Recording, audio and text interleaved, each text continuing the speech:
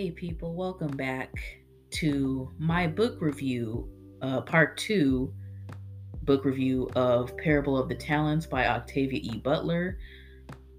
I decided to continue on with this part two just to finish up on my full review of it because Anchor only allows me to speak for only like 30 minutes before the timer cuts off when I record. So anyway, I probably have to like upgrade to a higher premium thing if I want to talk longer for each episode. But anywho, the last time in the first part, I left off with discussing one of the themes that really struck me, which is the whole the protagonist dealing with her set of emotions and learning, or not learning, but to still really practice being an empath and basically hiding her ability to, being a sharer and understanding people's feelings and feeling other people's emotions and whatnot. And Olamina, aka Lauren, she doesn't see this as a special power. Even in the first book of Parable of the Sower, she makes it clear that this is basically a curse, or it feels like a curse, and it's because her mother, I guess, while she was pregnant, she had like, oh, for the life of me, I can't remember, but she was injected with some type of drug or something, and that those chemicals or those drugs made Olamina or Lauren become a sharer. So anyway, throughout this continuation of Parable of the Talents, there are many other situations or many moments where she is in like a violent situation. Like, for example, when everybody, including her, were trapped in what's it called? Camp Christian, I believe. Camp Christian, where they were being taken over by the Jarrett's Crusaders, and they destroyed Acorn, which was the name of their town that they built based on Earthseed and whatnot. And so there are many times where where they would have these collars on their necks, and they were basically slaves to the Crusaders, and they would be in pain. They would always get shocked to pure agony. So whenever Lauren would see someone else get shocked or beaten, she would literally just have to look away, or even when she would listen to someone screaming, it would kind of hurt her. So bringing that back to how she manages her emotions throughout the story, she basically she wasn't really allowed to go through and sit through her emotions, and she was basically either bottling it up, or with any negative thing that happened, she would just push it to the side because she didn't want to keep reliving that pain.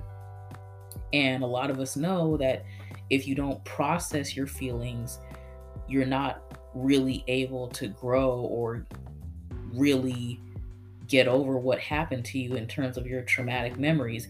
And as a parallel, or as a comparison, I noticed that her daughter in the future, Larkin, aka Ashavere, when she was adopted by a foster family who was abusive, she also, just like her mother, Ashavere also grew up with this sense of, okay, this happened to me, this person touched me, this person did this to me, and all I could do is just move on with the next day, or maybe at the most, maybe try to fight back, but not really processing that emotion. So moving on to the next theme, I'll probably do like two more themes that really that I really noticed, because I don't want to keep going on and on and on. But anyway, the whole God is change. Throughout this series, the Parable series overall, in her I don't want to call it religion, but I'll just say in her philosophy of Earthseed, Lauren keeps, creating these scriptures and repeating these scriptures that she made herself. And one thing that keeps standing present and keeps standing true is that God is change. Life is all about change. Nothing stays the same. So even back when she tells a story about how she was a kid growing up with her family and her neighbors back in her old neighborhood before it got destroyed, there used to be this wall or this barrier protecting them from the crazy people on pyro drugs and stuff like that. But throughout that portion, Olamina kept repeating to everyone, hey, this isn't going to last forever. We're not going to be protected for the rest of our lives just because we have this wall, just because we have this barrier. And eventually it's going to come crashing down. Eventually they're going to, attack us. And lo and behold, they did. So what was once a quote safe paradise is now demolished. And fast forwarding to when in this book, in Parable of the Talents, where Lauren and Banquo and the rest of their friends gather up to create the community of Acorn, they spent their time building and making crops and educating people, and there was a community that kept growing and growing and growing. But eventually that got taken over by the Crusaders that I was talking about earlier, and they made Camp Christian to make slaves out of the people of Acorn, because they were, quote, sinners of a cult, which was not a cult. But anyway, eventually the people of Acorn overtake the Crusaders, or basically have a slave revolt, and they end up like burning everything to the ground and just taking everything they needed to start a new life somewhere else. And they destroyed basically their community just to leave Camp Christian and to start a new life. So once again, there's that moment of, okay, there's building and flourishing and growing, and then later they had to burn it all to the ground and start over. So it's this consistent pattern or pendulum swing from this moment of time. There's happiness to sadness. There's building to destroying. There's the old me versus the new me. And another example of change is I took notice of people's names changing.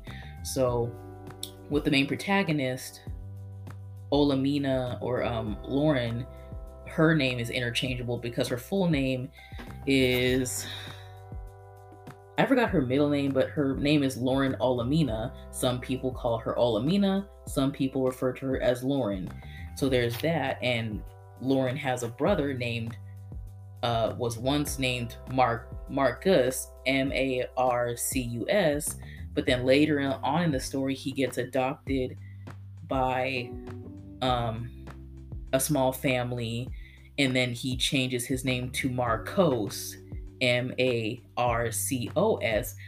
And I thought that was like a little bit pretentious. It's like, oh, I'm not Marcus anymore. Now I'm Marcos. It's like, okay. So, I mean, even little changes like that, to where Mark, I'll just call him Mark, he becomes his own man, so to speak, by making that little change.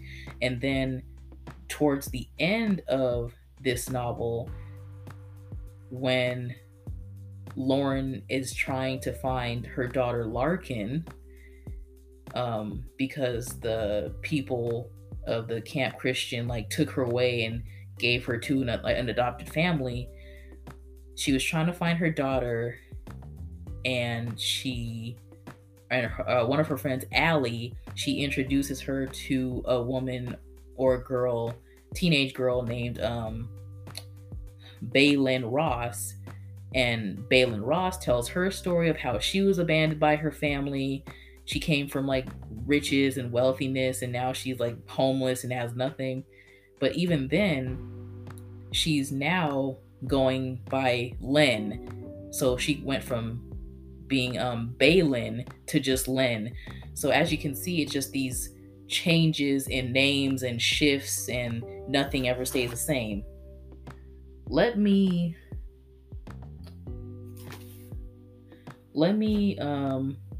move on to the last theme that caught my eye.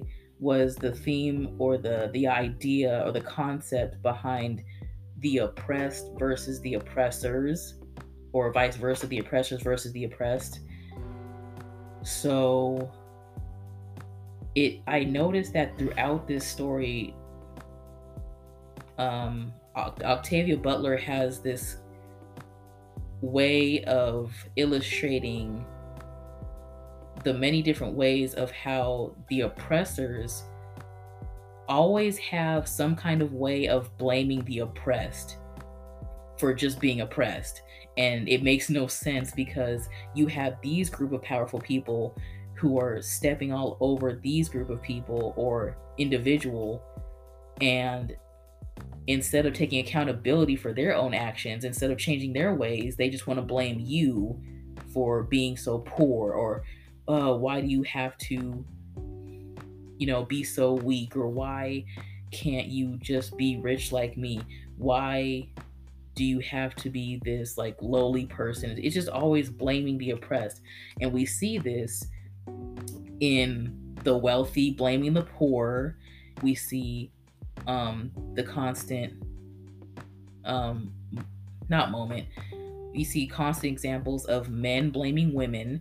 And trigger warning, there is like a lot of scenes in this, or moments in this book, where women are constantly being raped. And of course, it also tells how Mark was also raped and beaten when he was attacked as well. And it's just so funny how in Camp Christian, when it was basically like, of course, they were made to read scripture and repeat the Bible, and they were shocked with their collars every time they asked questions about something and questioned Christianity in any type of way. And whenever men would do something like, something horrible, like attacking a woman or raping them or having sex with them, their mentality would be like, oh, well, you should be grateful that I'm touching you as this high priest because you're getting closer to God. Or, well, if I do something as a man, it doesn't count as a sin. But if you do something as a woman, you're the most vile, evil thing ever, even if I'm taking over your body. And it's like, I mean, it still happens today, where women are blamed and made fun of and ridiculed for what men do to us. And we're called sluts and whores and skanks, even if we didn't even want you to do that to us. And yet we're the ones who get punished for basically you committing the sin. And even in Asha Veres, and basically Lauren's daughter in the future, when she's like a teenager and she's constantly being felt up on and inappropriately touched by her foster father, her foster dad, he had this way of making her feel guilty if she didn't, bow down to his request. He would say things like what most gaslighters and abusers say, like, oh, well, I'm the one who saved you from being, an orphan, and you should be grateful that we even took you in the first place, you little ugly nasty thing. It's like, and it's just so disgusting, and there's so many parts like that to where I just had to like pause and reread. I'm like, did he just really say that? I'm like, yes, he did. And it holds so much similarity to what I've seen in my life with, men being in the position to where they can get away with anything, especially if they're in a higher power, such as being a priest, a preacher, or a famous athlete, or a police officer. Anyone in high power who feel like they can just do anything, and because they have that title of whatever they have, they can just get away with it. Or, oh, it's your word against mine and no one will believe you. But anyway, moving on to the ending and the resolution of the book, I want to get my thoughts right. So, actually, let me read the last couple of paragraphs before the book ends in the epilogue. So, I'm going to start with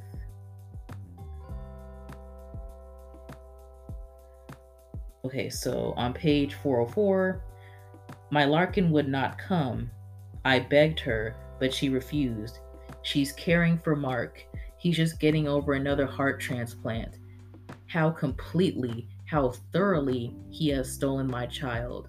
I have never even tried to forgive him. Now I watch as one by one the ships lift their cargoes from the earth. I feel alone with my thoughts until I reach out to hug each of my friends and look into their loved faces. This one solemn, that one joyous, all of them wet with tears, except for Harry. They'll all go soon in these same shuttles. Perhaps Harry's ashes and mine will keep company someday. The destiny of Earthseed is to take root among the stars after all, and not to be filled with preservative poisons, boxed up at great expense, as is the revived fashion now, and buried uselessly in some cemetery. I know what I've done. So even in that, and then it goes on to like,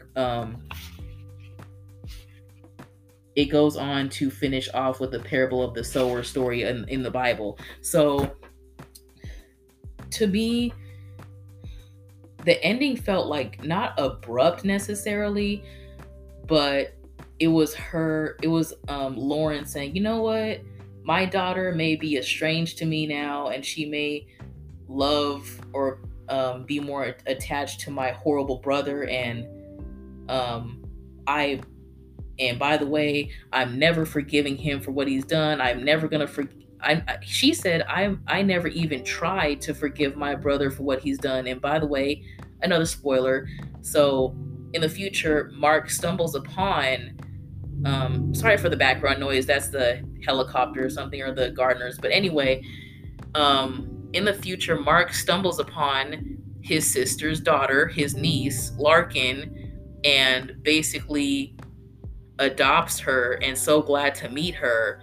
But then he lies to her and says, oh, sorry, Larkin, or Ashavaria in that case, sorry, but your mom is dead. My sister and your father are dead. And he lied just to keep her close to her. And then he also knew that his sister Lauren was trying all these years to find her daughter, but then she also said, okay, keep me posted, let me know about anything you find. And then come to find out, he just keeps her a secret. And I just thought that was so selfish of him to do that to his sister. And I know what he was thinking. He's probably thinking, okay, well, not only am I alone and I want company, but also I don't want my niece to be with her cult following mother, so I'm just going to keep her nearby me and my, my faith of being a Christian. And that was very selfish. That was such an asshole thing to do. I'm sorry. But also in Lauren's case, she had a little bit of selfishness too, not so harshly, but in a way where it's like all her life she was focusing on Earthseed, Earthseed, Earthseed. And yes, she thought about her daughter and finding her, and she did try her best, but it wasn't as important, or it wasn't as much a priority as taking root among the stars and making disciples out of people with Earthseed and making that community as much as finding Larkin, her daughter. And even her daughter was like, well, reading my mom's journals, it just seemed like she cared about Earthseed more than she did me, because way earlier in the story, she had a chance to live a better life while she was pregnant with her daughter, and while she was married to Bankhole before he died. He was always saying, honey, we need to just move to this already established and already safe neighborhood so we don't have to worry about that. And you're pregnant, and I'm not going to let our child go through all this bull crap of barely surviving and going all through this. But Lauren was just so stubborn and so in her head about following her dreams that she just like, nope, nope, nope, I'm going to do this. I'm going to do this. And now fast forwarding, it costed you your daughter, it costed you your husband, because he's dead. He's been dead for years or decades at this point near the end of the story. And she's still at the end, she's like, nope, I don't regret it at all. I would do it again. And I, at least at the end of the day, I used my talent well. I didn't just waste it. I wasn't just quiet about it.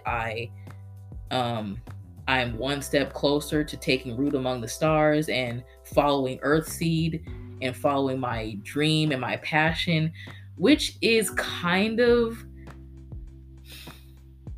I want to say it's slightly admirable, but not to the extent where it surpasses your, taking care of your children or like your loved ones.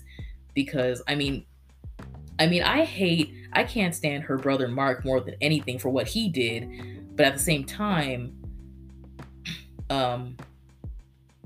it's just interesting to see the comparisons of the different types of selfishness. So overall, Lauren was selfish when it came to sharing and exploring her talent that was given to her, and her way of like showing the world, hey, we can be better than this. We can grow. All we need to do is just listen to like science and proof and change and stuff like that. But of course, Mark was so selfish that he kept her daughter with him, just so that he wouldn't be lonely, or just so that he thought he was saving a soul from damnation or whatever. But I just thought it was interesting the way it just ended like that. So before this ends, I only have a few minutes. Overall, I really enjoyed reading this book. So out of 5 points, I would give it 5 out of 5. Out of 10 points, I'm going to be that asshole and say I'm going to give it 9 out of 10, only because of the pacing in general. And like I said before, some people can speed read. Some people could have read this book in less than a month, but it took me 3 months. And I based that score of 9 out of 10 in my overall engagement of the story. There were certain parts where I'm like, oh, I wonder what's going to happen next. It's full with suspense. I made my predictions with most chapters, but in certain parts of the story, I was like, okay, when are we going to kind of hurry it along? I don't really care about, this character. I don't care about this backstory. I just want to focus on the story between Lauren and her closest people, along with her daughter's story. But anyway, I love Octavia Butler as a writer. I'm glad that I stumbled upon her. Uh, I love her style of writing. It's very, like, the dialogue is like simplistic, but it's kind of like entertaining. It has a touch of feeling of melancholy or like depressing parts, but at the same time, it's filled with wonder and that fantasy. Um, it takes place in a dystopian future, which turns out to be, which evolves into a better future somewhat. And, things are getting slightly better in the name of Earthseed. So, yeah, thank you so much for listening to my first ever book review. And once again, this is called The Parable of the Talents, or Parable of the Talents by Octavia E. Butler. And if you want to start reading the preceding novel before that is Parable of the Sower, Sower. If you want to connect with me on Twitter, my Twitter is at cutieartist92. And yeah, I'll be posting this on Twitter and not promoting, I'll just say, hey guys, I did a book review of this, hope you enjoy. And then, that one person can enjoy it. So anyway, guys, it was nice discussing this, and I will be reading the next book. I'll let you guys know later on. Catch you guys later. Bye.